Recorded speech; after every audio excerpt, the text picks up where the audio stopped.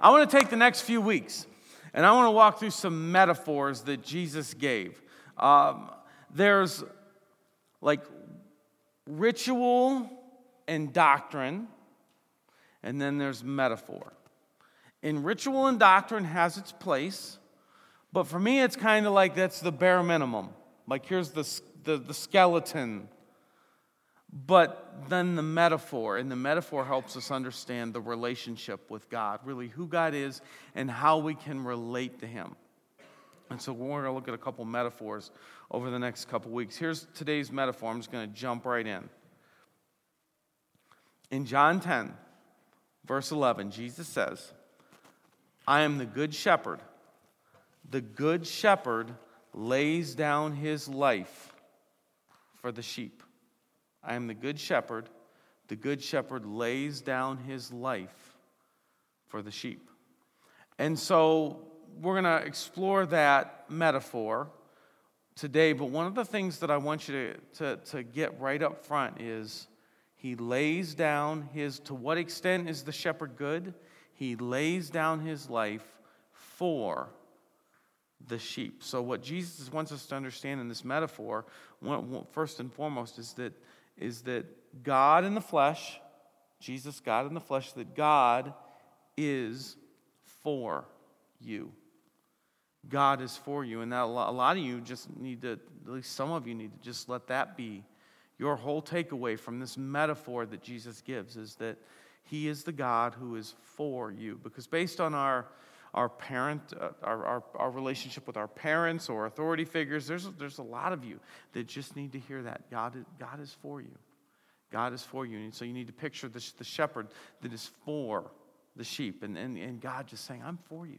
I'm for you. And you just picture God like, you know where you've been, you know your problems, you know all the things that you've done, and you just need God like, yeah, I know, I'm for you. I know where you were, I know what you did. I'm for you.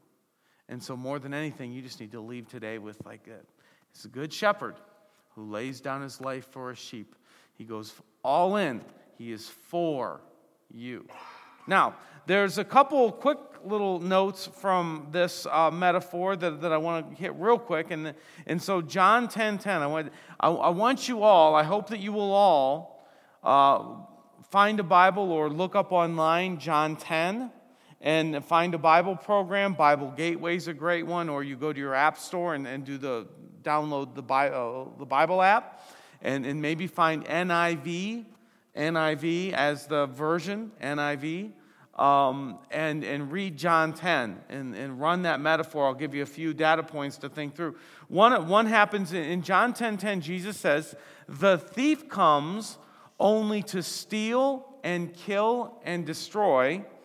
I have come that they may have life and have it in fullness, or have it to the fullest. So he's kind of going with this idea. In shepherding, there are these flocks of sheep, and there are always going to be enemies to the sheep.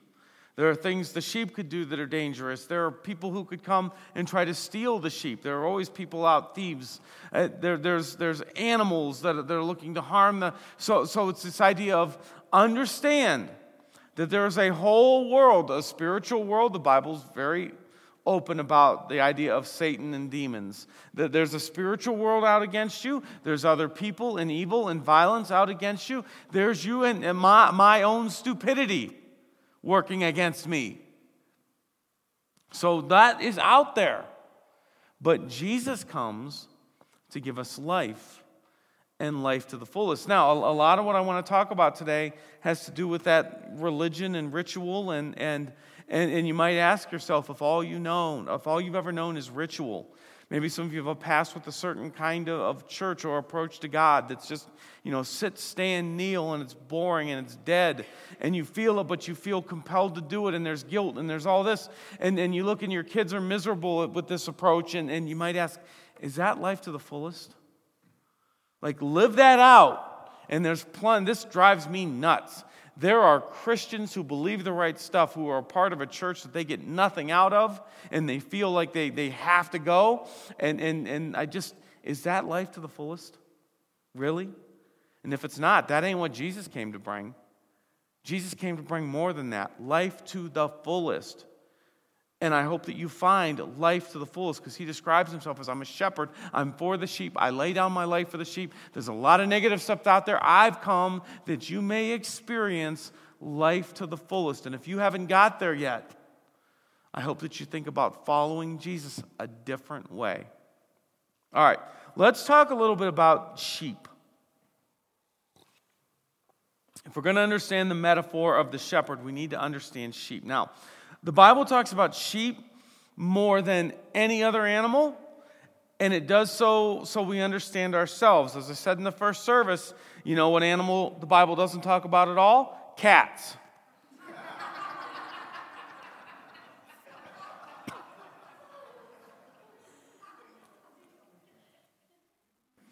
And I didn't write the Bible. I just teach it.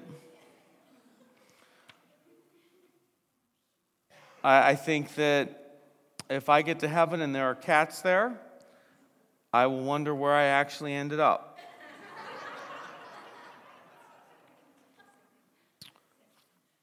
And if there are kids in here and I'm just kidding. But if your cat ends up in heaven, keep it in your house. You're ruining my heaven. So sheep. I'm not an animal expert. We have a couple in this service. Zookeepers, zoologists, zoo something. What do you call a zoo? What do you call what you do? Or what you did? Zookeeping. Okay, I was right. Okay. So anyway, it's like seriously, the elephant guy is here at Polaris, or now, former, then you were a lion. You worked with lions, right, Alexis? So, do you call that like a lion? I mean, that's amazing, isn't it? That's like interesting. Anyway, just wanted to call you guys out. So I've read quite a bit about sheep because of the references in Scripture and that, and I figure if God says, hey, I want you to understand this about yourself, then I should know. And that's something, God spends a lot of energy in Scripture comparing us to, and I don't think it's like condescending. There's nothing like I can't stand, I hate this for real. When people talk about pastor, and then talk about my flock, that just, hey brother, what size is your flock? It's like,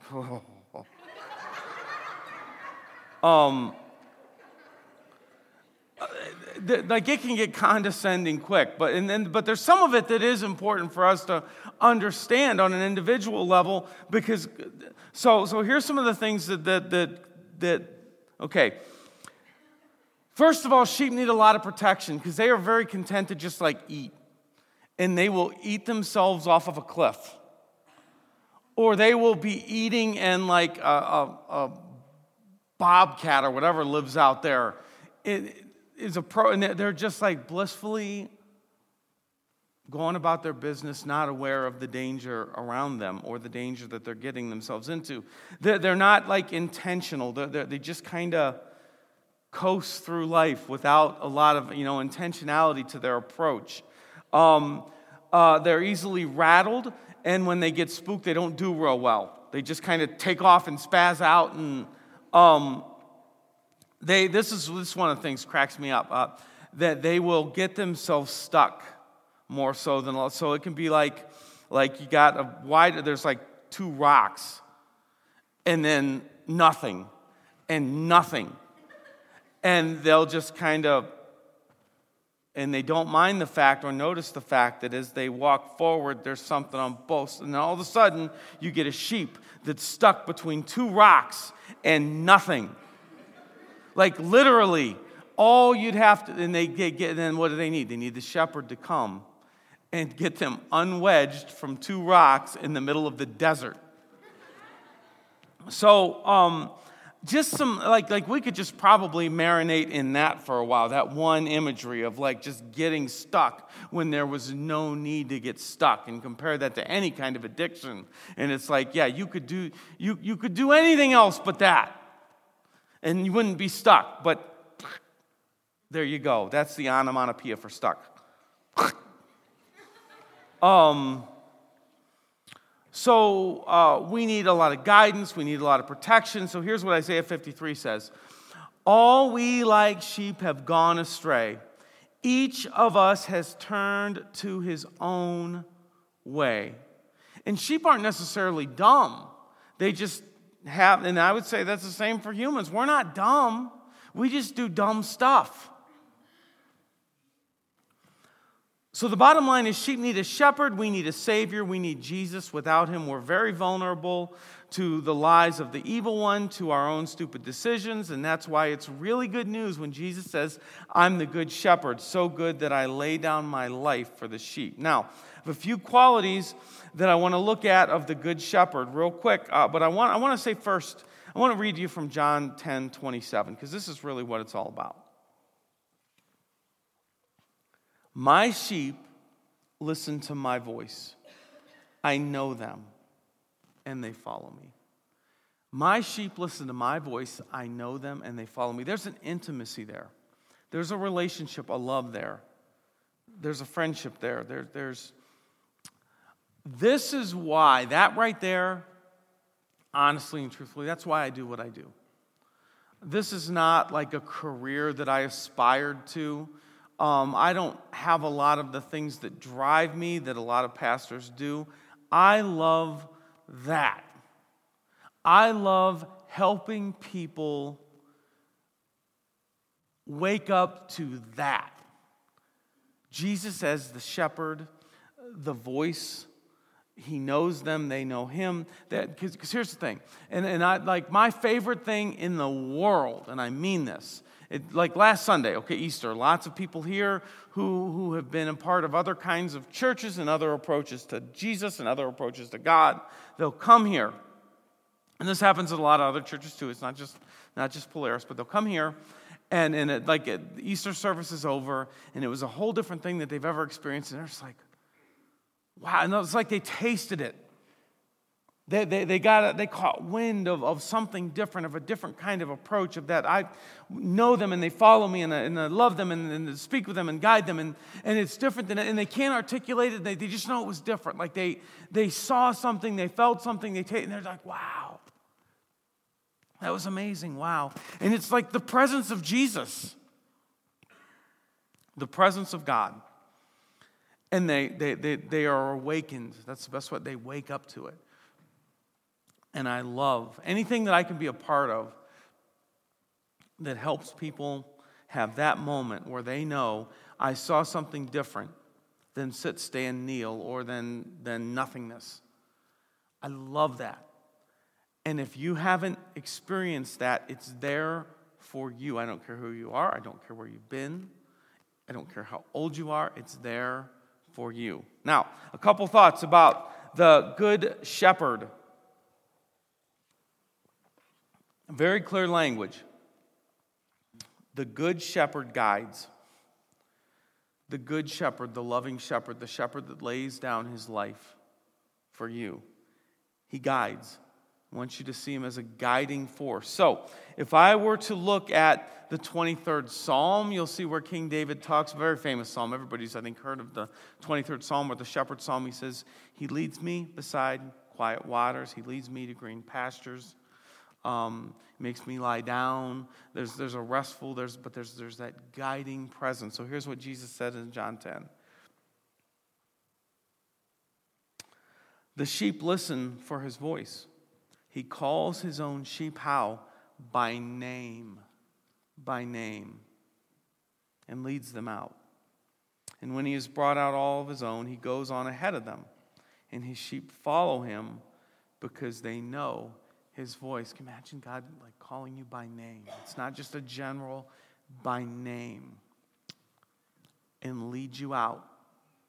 And you can follow him because you recognize that there's guiding language. It's not knowing about, it's knowing personally. Guiding, and I can tell you that there is nothing in my life, more important to me than the guiding voice of God. The still, the small but loud voice, the the inner peace, the strong sense of I got to do it this way or I shouldn't do it that way. It's there. There are a couple things about the guiding voice of God. There's church work is just like every other business in the sense that there's consultants and there's a ton of nonprofits and there's people telling you need my thing to do your thing and promotional whatever and super jazzed about this new product. It'll double your church attendance in a year. You need to... I will take one inner leading from God over all that stuff. And it only comes from relying and listening. And the thing is this, there's, like, I know people, and this should be good news, because some of you are like, I don't, just new to this or whatever.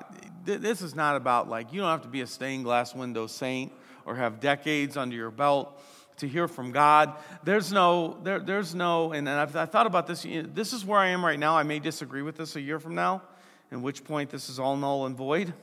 I don't even know, like morality isn't even there's like a consistency.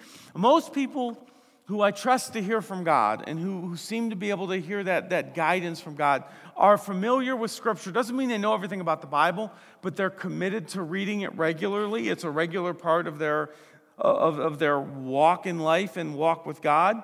But it's like, I know some people who live some pretty colorful lives, and there isn't even necessarily like a heavy reliance on church. They've just decided and they believe that God speaks to them and they follow that and they seek that and they listen for that and they respond to that. But you can hear from God. The shepherd will guide you. A lot of it's just deciding, yeah, I want that and I'm going to listen. So don't think that somehow that's like something that happens way down the line. It's primarily just, are you going to listen? Are you going to make room? Are you going to make space in your life to hear? But don't think that you're far from hearing the voice of the shepherd. That's a thing. And then one other thing that I want to talk with you about today real quick is one of the things the shepherd does in real life shepherding that I know is applicable is he corrects. He corrects. I'm going to give you this metaphor. It's not really, there's a metaphor because it's a real life thing that implies spiritually. But I'm going to give you a preemptive strike here. This is not about something you're going through now being caused by God. Okay? That's not what this is to do, and it's not to say that you're going through some valley because you're disobedient, or you brought this on yourself, or it's God smiting you. Okay? So listen to the metaphor, but hold off on over-applying. When I was in Israel, in Bethlehem, you can look out over the Judean wilderness and you can see real shepherds with their flocks of sheep. It's the most surreal thing ever. It's like, journey time machine back to Bible days. And then the guide, familiar with shepherding culture, talks us through some parallels. And one of the things that is a part of shepherding culture, apparently, I'm not a shepherd and I don't know any shepherds, but a shepherd knows the importance of keeping the sheep nearby and having a sheep that will follow them and stay close to them for their own good. And it becomes fairly obvious when a little sheep, what are baby sheep called? Lambs. Yeah, I should know that, right? I'm riffing here. When there's a wanderer, and think about that spiritually. Like they can spot a wanderer. He's off doing his own thing, And if they can't get them under control soon, they'll injure the leg, sometimes even break the leg, and then carry this lamb around for a few weeks till its leg heals. When they put the lamb down, he won't go but an arm's length away from the shepherd. And so that shepherd knows that through pain and intimacy, he can stay connected. That lamb will stay connected with him then for the rest of its life. And the point is not that God puts the hurt on you. The point is understanding that when you walk through pain, if you're willing to find God and connect with Him, you are in this soft clay time when you walk through those valleys. And you can develop an intimacy with God through pain unlike any other time in your life, and that's an eternal thing. Like that's really what this life should be about anyway. So use that. Don't ask why. Never when you're going, never ask why is this happening, or try to put together, because I did that, now God's doing. That's useless. And never even help anybody with like that's the danger of saying, God has a plan, that's why you're walking through this. That's not what I'm talking about at all. I'm simply saying that rather than focus on the why, rather than focus on the hurt, you focus on your relationship with Jesus and hearing Him as your shepherd protect you as you walk through that. And during that season, you'll look back and say, God solidified. You'll know the shepherd more. And there's nothing more important that can happen from life. So in the midst of that tragedy or that valley, whatever you're going through, you'll at least know something good came from that. You now know Jesus on deeper levels. So, we're going to close with one last song. And I would invite you to just think through the metaphor. Think through whether something stood out as was it getting wedged between the rocks? Was it the correction? Was it simply saying I need to find the voice of the shepherd in my life? Or was it that God is for you? And one of the things I'd love for you to do today, go ahead and stand, if you don't mind. During this song, there are the words, I know you are for me. And maybe you're not a singer, but I want to challenge you to try to get that out. Even if you're not comfortable with the whole thing, then just don't move your mouth. And you're fine. Find a way to try to verbalize. Let yourself say it. Speak it into existence. You are for me. I know you are for me. And if nothing else, leave here the good shepherd that lays down his life for you. Let's pray. Father, thank you for this rich imagery, this amazing metaphor, the good shepherd who lays down his life for his sheep. The shepherd who calls us by name and guides us individually. Pray that down deep we would know you, that you would draw us into that kind of a relationship, away from the things that are harmful for us and toward true intimacy, that we may know you, the shepherd who is for us. In Jesus' name, amen.